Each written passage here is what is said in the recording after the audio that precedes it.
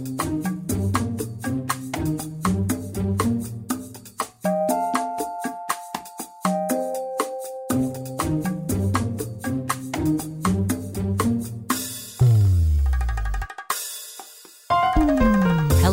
and welcome to the Gifted Life podcast, where we have conversations about organ, tissue, and eye donation and transplantation. You can always find us at thegiftedlife.org. Tell your friends. I'm Lori Steele. I'm Joey Boudreau. And I'm Nyla Schwab. Big news here on the Gifted Life podcast today, right? No doubt. We'll be talking to a return guest who's bringing us big news about bone marrow research. And we're also going to learn what congruency is and what it's not. Learning today a lot here of us on the are Gifted Life. incongruent, so we want to find out what we are so we can become better. All right, put your thinking caps on. Here we go.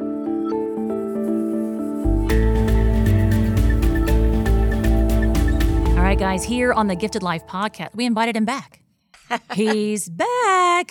Kevin Caldwell with Ossium Health. How are you? I'm doing well, and thanks for having me. Good. We were prepping for the interview, and we were like, man, the last time we talked to Kevin here on the podcast was in 2019. Can you guys believe? Oh, that's crazy. I know. That's great to have you back. It's great to be here. So back in 2019, there was some research, some promising things that we were watching, and we have you back because we understand you have some big news. So we are so excited that you're back. But can you kind of take us back to where this started? Yeah. So, we started Ossium back in 2016, and we really spent the first 5 years of the company's history developing partnerships with, OPO partners like yourself and getting research vertebral bodies. So, our OPOs recover the vertebral bodies of organ donors for us and send those to our facility in Indianapolis, where we were working on developing a process for recovering bone marrow from organ donors. Up until now, bone marrow transplants have basically always been done from living volunteer donors. There's been about 1.5 million bone marrow transplants done around the world over the last 7 decades, and virtually all of those were from living volunteers.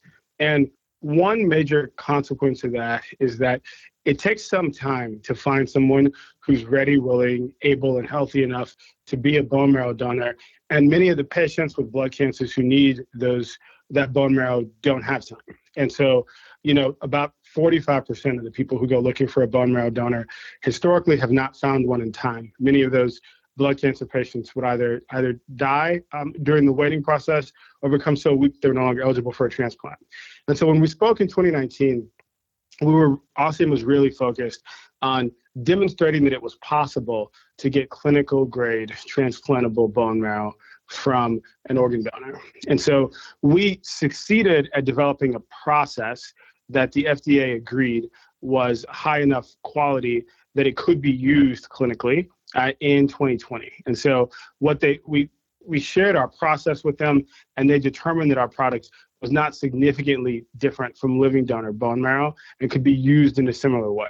And so what we are now doing is we are launching a clinical trial that actually uses the bone marrow that we have banked from organ donors to treat patients with blood cancers. And we're particularly focused on patients with acute myeloid leukemia and acute lymphoid leukemia who don't have other options. Patients who looked for a living volunteer who could be a match, were unable to find a match, and that without Ossium would not have any hope for receiving a bone marrow transplant at all. And so we're doing that study in partnership with the National Marrow Donor Program, or NMDP, Be the Match. They are the largest sort of national bone marrow registry in the world. They do by far the most transplants of any registry in the world. They are the clearinghouse for bone marrow transplants in the United States and the authority on bone marrow transplantation. And we're working closely with them to provide this new source of cells for the many patients each year who are unable to get a transplant in the current system. And so that study has been approved by the IRB, and we're currently signing centers up to participate in that study. And there's about 10 bone marrow transplant centers around the United States that have agreed to participate in the study. And so we'll be enrolling the first patients in that study this fall. And so that is our sort of flagship clinical program from our baseline bone marrow product that we call HPC Marrow. We do have a handful of other clinical programs, some of which we've already treated patients on, and I can talk about those as well if you like. We'd love to hear about all of it. It all excites me. Okay, great. The traditional use of bone marrow in transplantation was to do what we call hematologic reconstitution, where you have a person who has a malignancy of their bone marrow, and their native bone marrow needs to be replaced or ablated with new cells from a donor, and they get a new immune system. That's one traditional application of bone marrow transplants, and it's what the study I was just talking about does. But there are other use cases as well, and one of those use cases is organ transplant tolerance. And this is one that we're already doing in the clinic right now. We actually already have patients that have undergone this procedure.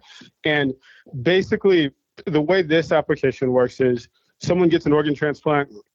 Today in our study, it's organ transplants that are relatively rare, like intestine transplants. In the future, we hope to do this for kidney transplants as well. But in any event, someone gets an organ transplant, and under today's standard of care, they're on immunosuppression for the rest of their lives because their native immune system recognizes the organ as foreign and attacks it. The immunosuppression weakens their immune system, so they delay rejecting the organ, but of course, they, for the rest of their lives, are immunocompromised and at risk of infection, high elevated risk of cancer, and they eventually reject the organ anyway. Typically within about 10 to 12 years, most organs are eventually rejected. And so the idea behind the tolerization protocol that we're doing in the clinic now is we give the patient an infusion of bone marrow stem cells from their organ donor, from the same person that in this case they got the sort of intestine and stomach and liver and all these things that we're transplanting in this multivisceral context from the same donor. And so that creates a state in the recipient that we call hematopoietic mixed chimerism. And we describe an organism, and in this case a person, as a chimera if they're producing cells from two distinct organisms at the same time. And so in other words, after we give a bone marrow cell infusion to the organ recipient, they will produce blood and immune cells from both their own native immune system and their organ donors. If you take a sample of their blood, you would see two distinct genetic signatures. And we actually measure this chimerism in this study, and we want at least 4% of their immune cells to be derived from their organ donor after 12 months. And what we find is that this chimerism is very tightly correlated to or connected to the patient's acceptance of the organ. And so we did the first procedure of this kind a couple of years ago, in 2021, actually. So just about 2 years after the last time I was on your show, we did a multi-organ transplant at Columbia University for a patient who, had suffered short bowel syndrome and needed a new intestine and was suffering multiple organ failure. And we gave them, we recovered vertebral bodies from the organ donor right there in the OR at the same time. Someone from our team drove those VBs to our facility. We processed them, and then we delivered them. We delivered the cells back to Columbia, the stem cells, for an infusion 11 days after the organ recovery. And that first patient is still alive and well now. He has been released from the hospital and is, moving on with his new lease on life, with his new organ and his new chimeric immune system. And so we start with these relatively rare transplants precisely because they're very challenging under the standard of care. The main reason why these sort of intestine transplants, for example, are rare is that they're usually rejected. They're rejected about half the time. And so many surgeons just won't do them. With the idea behind our procedure is to prevent that, to make it possible to do these procedures without rejection and with significantly less or no immunosuppression. And so it's possible for us to show results for reducing the risk of acute rejection with a relatively small number of patients for these studies. And so we begin with these as a proof of concept. Going forward, we'll eventually do tolerized. So the kidney transplants, and our eventual goal is to make immunosuppression essentially obsolete, such that virtually any organ can be transplanted without risk of rejection.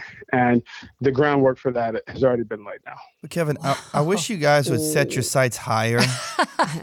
You should have seen Joey's face shooting- like, this is great stuff. And Lori and I's faces were like, what? Can you repeat that, Kevin? The fact that you guys have taken such huge problems in the medical, in healthcare, and are on the verge of fixing both of these, of being, especially you talked about the blood cancers, about the leukemia, AML and ALL. There's so many. You talked about the fact that there's so many.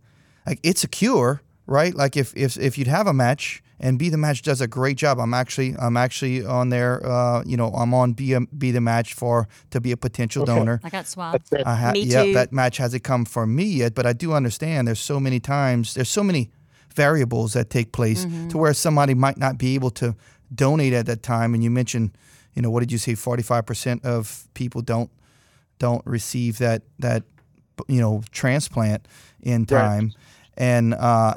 And so to have this bank, so to speak, for you guys to bank bone marrow like this, so that they can have it, so that there's no wait.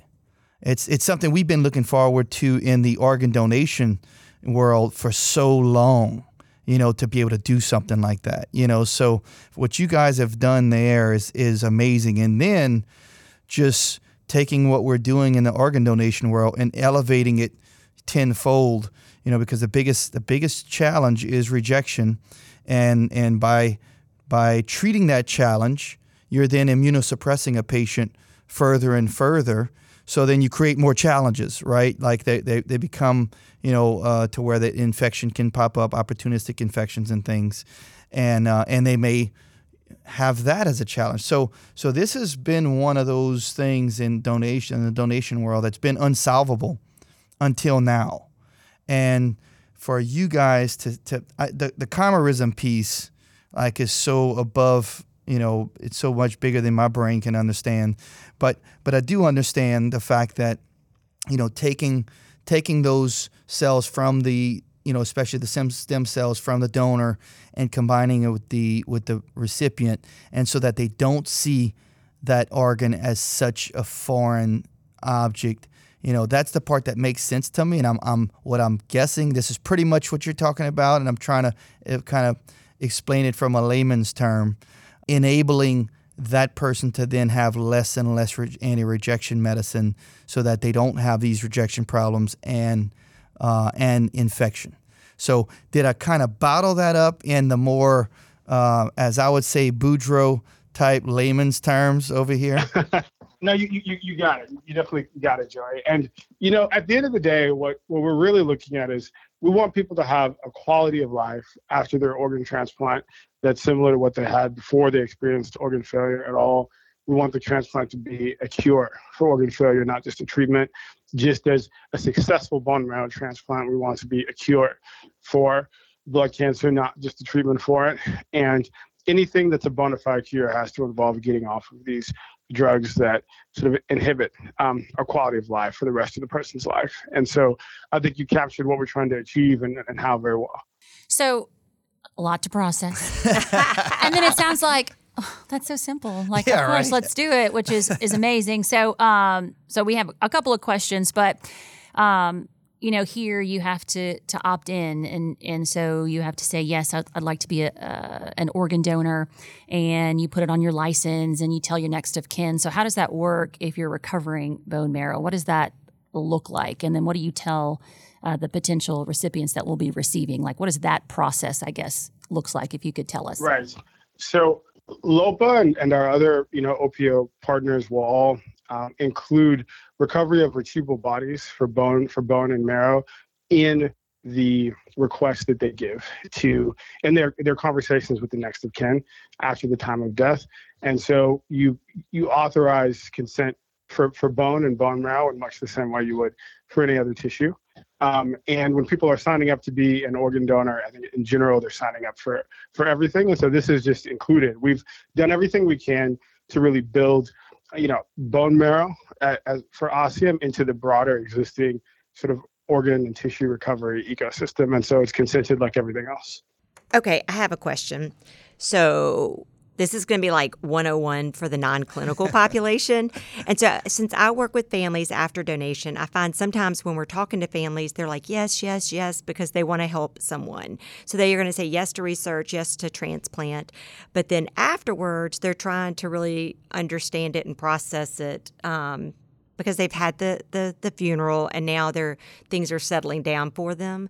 So in simple terms, when somebody says yes to research for the bone marrow, what would you tell a family that they can understand that how this gift will be used moving forward? Right. And so, we But you got to we, break we it down love and for keep families. it really simple for me. Yeah, absolutely. So we love for families to consent to everything because certainly we do a lot of research, but also we are clinical now, and so even if they only consent for clinical, we can still use the gift for a bone marrow transplant. And so if the family says yes, right, and then vertebral bodies from their loved one will be recovered. We provide a prosthetic that can be used that's designed to maintain kind of the integrity of the body during the Okay. funeral and things and the structure. And the bone and marrow is sent to our facility, the VBs, for processing. And then the bone marrow gets added to the bone marrow transplant registry. And so just as there are millions of living volunteers around the world who are in the registry such that they can be called upon to donate bone marrow, the marrow that we process from the donors will be added to, will be in the registry. And we get genetic information on the donor, the HLA type, the human leukocyte antigen type. It's what we use to figure out if two people are a match for each other. The closer they are, the better the donor is able to give bone marrow to the recipient. And we type all that information and we include that data in the registry. And so basically, if they sign up for vertebral body donation, then what they're really signing up for is to enable their loved one to be considered as someone who could treat a blood cancer patient in the future. And that might happen a few months after the tissue is recovered and the bone marrow is added to a bank, or it could happen many years later, depending on when there happens to be a match. So their gift basically, whether you're a living bone marrow donor or a deceased bone donor marrow, Bone marrow donor. Thank you. So that you have the opportunity to save the life Yes. in the future, which it could be within a year or it could be several years down, but there's going to be that opportunity that gift can save lives. That's right. For cancer patients? Yes, Okay. exactly. For blood cancer patients. And part of the power of our approach is that, when we after we process the bone marrow, we cryopreserve it. And so it's frozen to very low temperatures. And at those temperatures, there's no biological or chemical activity at all. The cells are completely inert and we can keep them for decades. And so the cells could be kept for 30 years and then thawed and transplanted. And so what that enables us to do is it could be that the best donor for a recipient just doesn't happen to be someone who's available to donate now. It could be that the best theoretical donor for them is someone who passed away many years ago. We are removing the need for the person to be available at a specific time. We're kind of eliminating that barrier and allowing someone who's passing now to save the life of someone many years in the future or in the immediate future. Another thing that is really powerful about our approach is that we're able to obtain much more bone marrow from an organ donor than you could ever take from a volunteer who's still using their bone marrow.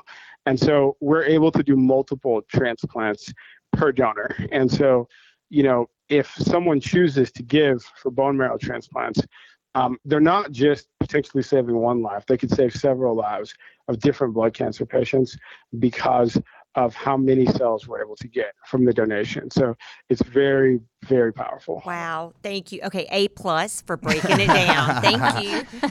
So Kevin, as I'm thinking about this, and I guess I'm probably taking some of Nyla's thunder a little bit so she works in family services and they do a lot with correspondence with, the donor families and recipients. And sometimes they want to meet. And of course they go through us and Nyla's one of the ones that helps facilitate and make it happen. I'm wondering, like, for this is so amazing to me. Like, it really, like, you have to understand, when I came in today, like, and I realized we were interviewing you, I really was like super excited, because this is stuff. That's true. It really is. Like, it's so exciting.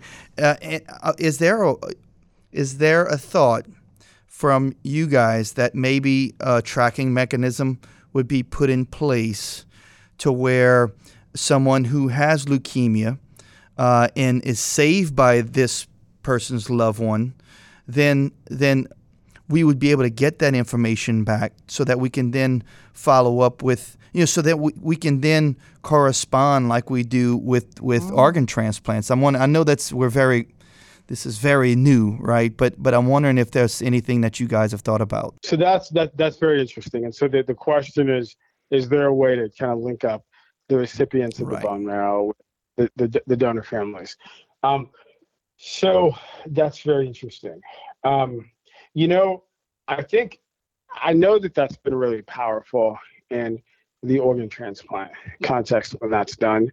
And I think the first question I would look at there is, well, in the current system where you have living people who are donors, who often are unrelated donors, in that situation, it would actually be possible for the actual donor to meet with the recipient. And one of the powerful things about bone marrow transplants, even the ecosystem today, is that it's one of the few ways that really that anyone can really save the life of another person, like truly give them a life-saving gift. And so I don't know how often that is done now, actually, how often the unrelated donors actually meet with the recipients. My sense is that it's probably pretty rare, but to the extent it's already done with living donor individuals, it could also be done with deceased donor families, and I think we would just look to that precedent. That would be great. I know it's that's clearly, again, we're so in the infancy stage of this, and you mentioned it could be years down the road. But I do think that would be something amazing if we can get feedback like that at some point, and to be able to feed back to our donor families to say, hey, look, I know last year we told you that your husband, Tommy, saved 3 lives through organ donation, but I'm here to tell you now that he's actually saved a 4th life, through his bone marrow transplant. Right. And that is what I'm sure we could do. So I think providing information about the impact of their donation and new lives that have been saved through bone marrow, that definitely is something that we could do. Even if there's not an introduction to the actual person who receives the cells, I think notifying them that the cells were used in a transplant is certainly something that will stand up over time. Pretty powerful. I'm just amazed. I work out in the community. I work with our volunteers, and they do such a great job. And I always say in my presentations, like, you never know what will happen tomorrow. Like, this is where we are today, but there are people like Kevin out there, and who knows what will happen tomorrow. So I was watching this timeline. So you said you started in 2016, 2019, we visited with you, and you're like, oh, we're trying some research. 2023, here we are. And then you said in the future. Okay, so my future would be far off. What is Kevin's future when you talk about getting to kidneys and then, making immunosuppressants obsolete? Is that something that's in the next couple of, like, we'll be talking to you next year? Where are we? Yeah.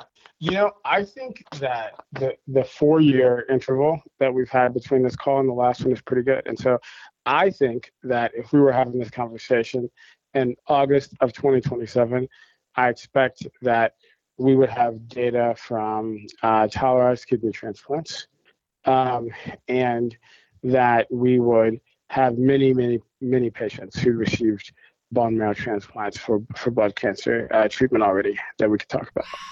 This is crazy. So you have totally wowed us. Yeah, you really have. And a lot of it when you were talking, it's I'm not clinical, but I mean, I wrote down hope, possibilities, preventing rejection, and lives saved. So thank you for... You got the highlights. Yeah, that's what I needed. Oh, man. Thanks for the visit. We're going to leave the mic open for you. So, next breakthrough, you come back here and you let us learn from you again. I look forward to it. Hey, Thank you for having me. what can you share like your favorite story, like your something that like I don't know that stuck with you while you continue to do this? It probably comes from the first patient that we treated who got the multivisceral transplant. So, you know, historically, if you had sort of short bowel syndrome and you needed sort of a new intestine and you were having multiple organ failure, you needed a new stomach, new liver, et cetera, you pretty much would be, put in, palliative care and would sort of prepare to move on. And because even if they did the transplant, which is difficult and expensive and risky, people usually wouldn't live that long afterwards. And we had just launched this tolerization program where the vision and the goal was that we would give people decades of life after the transplant, not just months or even a few years. And it was, considered inconceivable on it just beforehand. And the patient, I can't give too many specifics about the patient, but he was a young person and who with his whole life ahead of him. And I think had started to accept that there wasn't going to be an opportunity to live the rest of that. And, learned from our study when he signed up for it, that actually there was a shot at, living to have children and grandchildren. And so I think just creating that real possibility for someone was incredibly meaningful to us. And there's something about the wonder of the first time that something is done that's particularly inspiring for us as a company. And our goal is to have many, many firsts. And I look forward to talking to you about the next set of firsts the next time you have me on. Wonderful. OssiumHealth.com, OSSIUM Health.com. Kevin, it's a pleasure. Until next time. Thank you. Take care.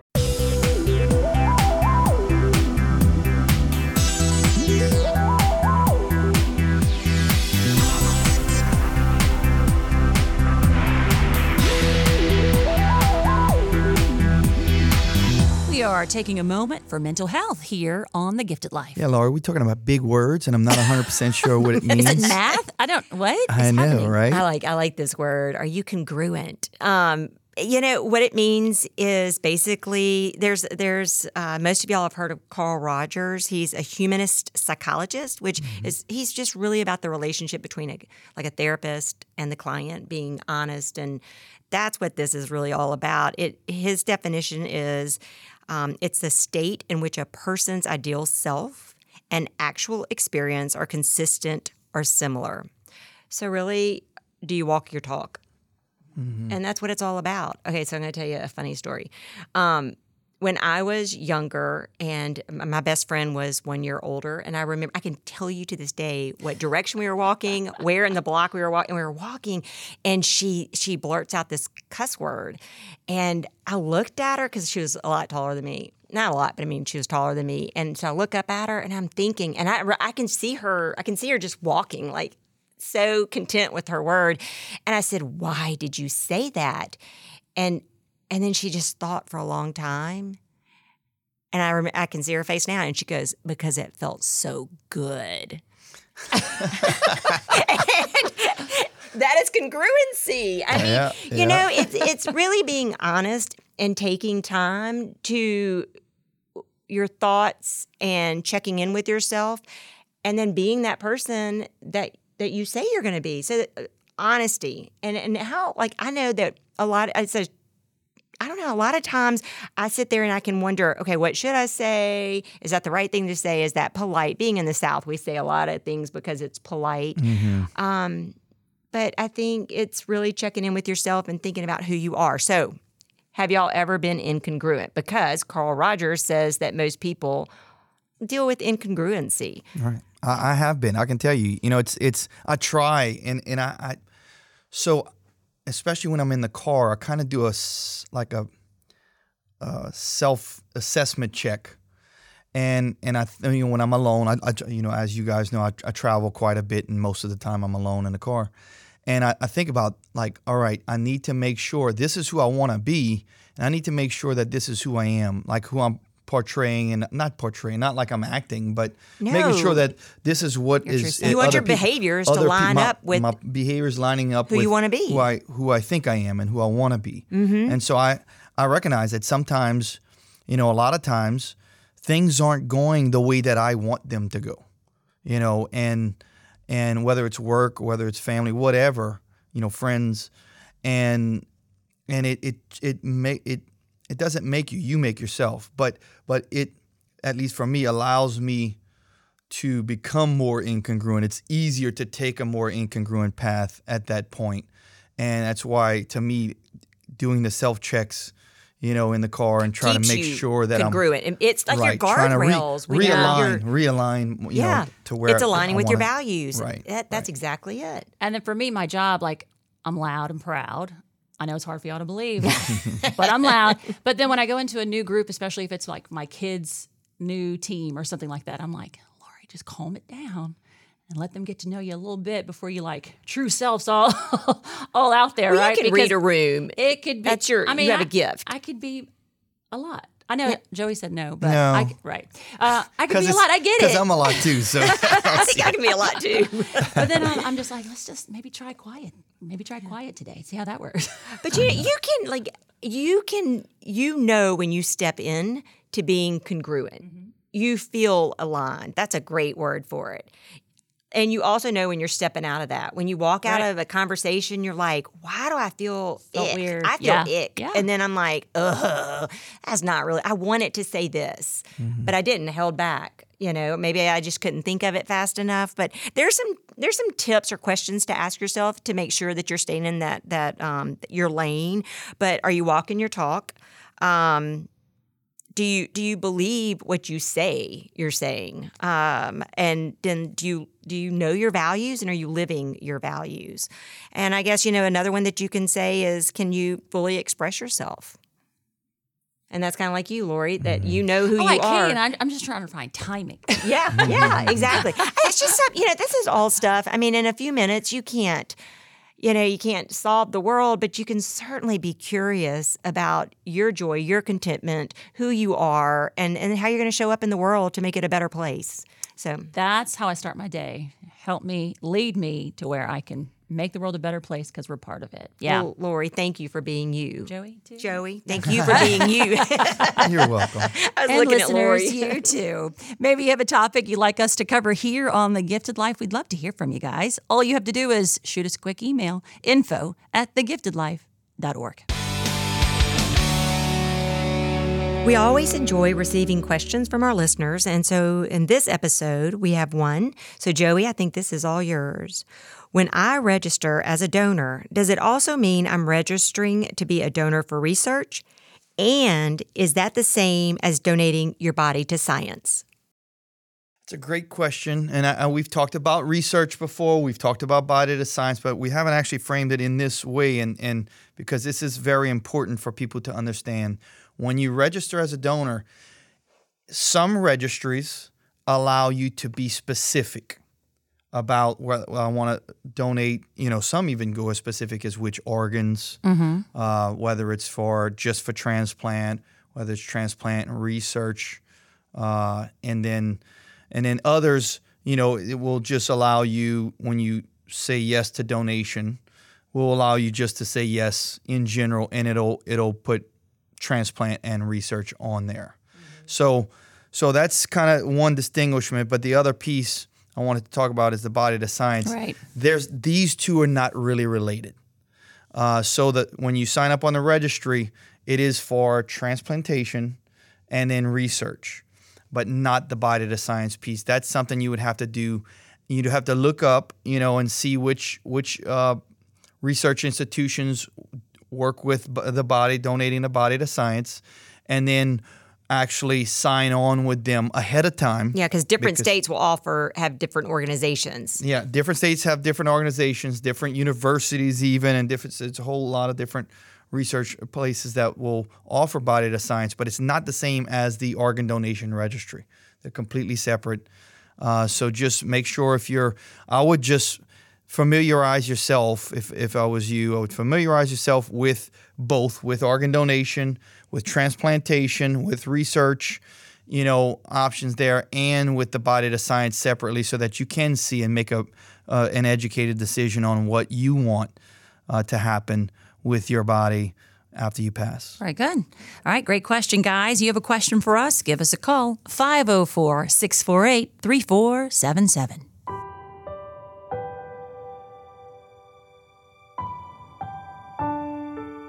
In every episode of The Gifted Life, we honor a hero. Today's hero is Michael Watler. We learn about Michael through his family. When we got the call that Michael had been in an accident and that there was no chance of recovery, we already knew that he wished to be an organ donor. 3 people were recipients of his kidneys and his liver. We are thankful that they received these organs and pray that they are doing well. Life will never be the same for us, but we know that he lives on. It is now our responsibility to make the good work of LOPA known and to make sure that friends, families, and groups that we are involved in understand the need to register as a donor. And now we pause and say thank you to Michael for the gift of life.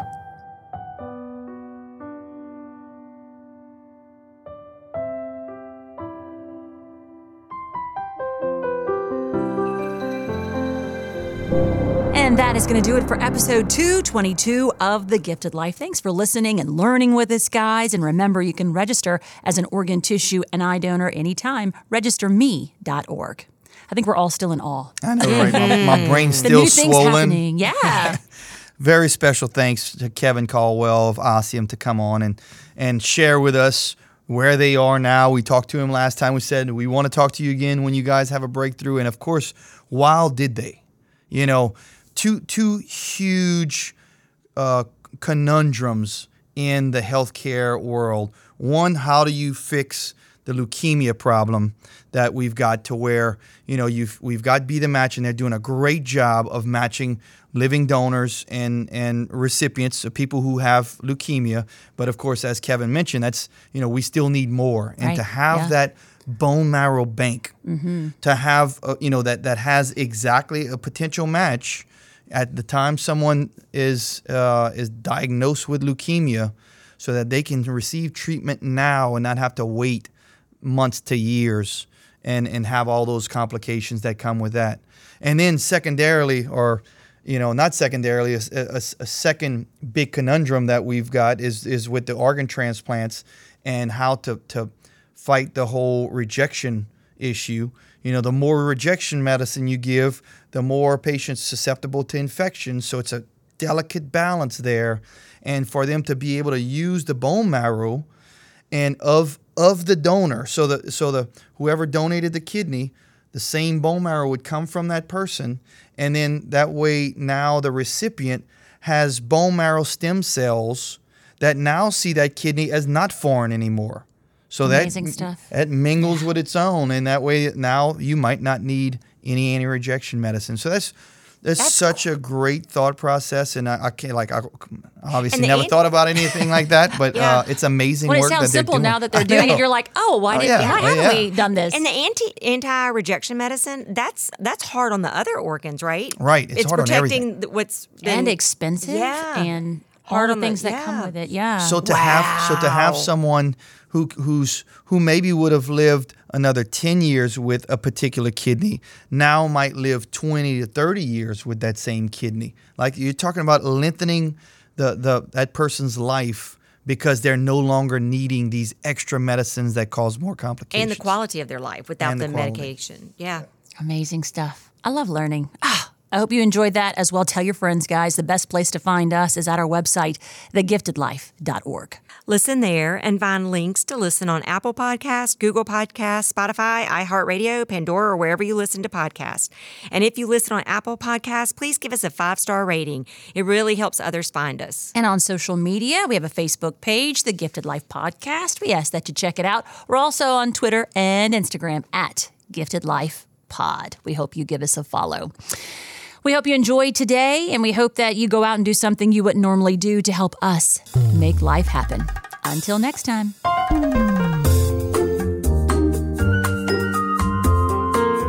This is a production of the Louisiana Organ Procurement Agency, or LOPA. The Gifted Life is hosted by Lori Steele, Joey Boudreau, and Nala Schwab. Our executive producer is Kirsten Hines. Producer is Shalon Caraway. And we are recorded, engineered, and mixed in our Covington, Louisiana studio by Troy Perez.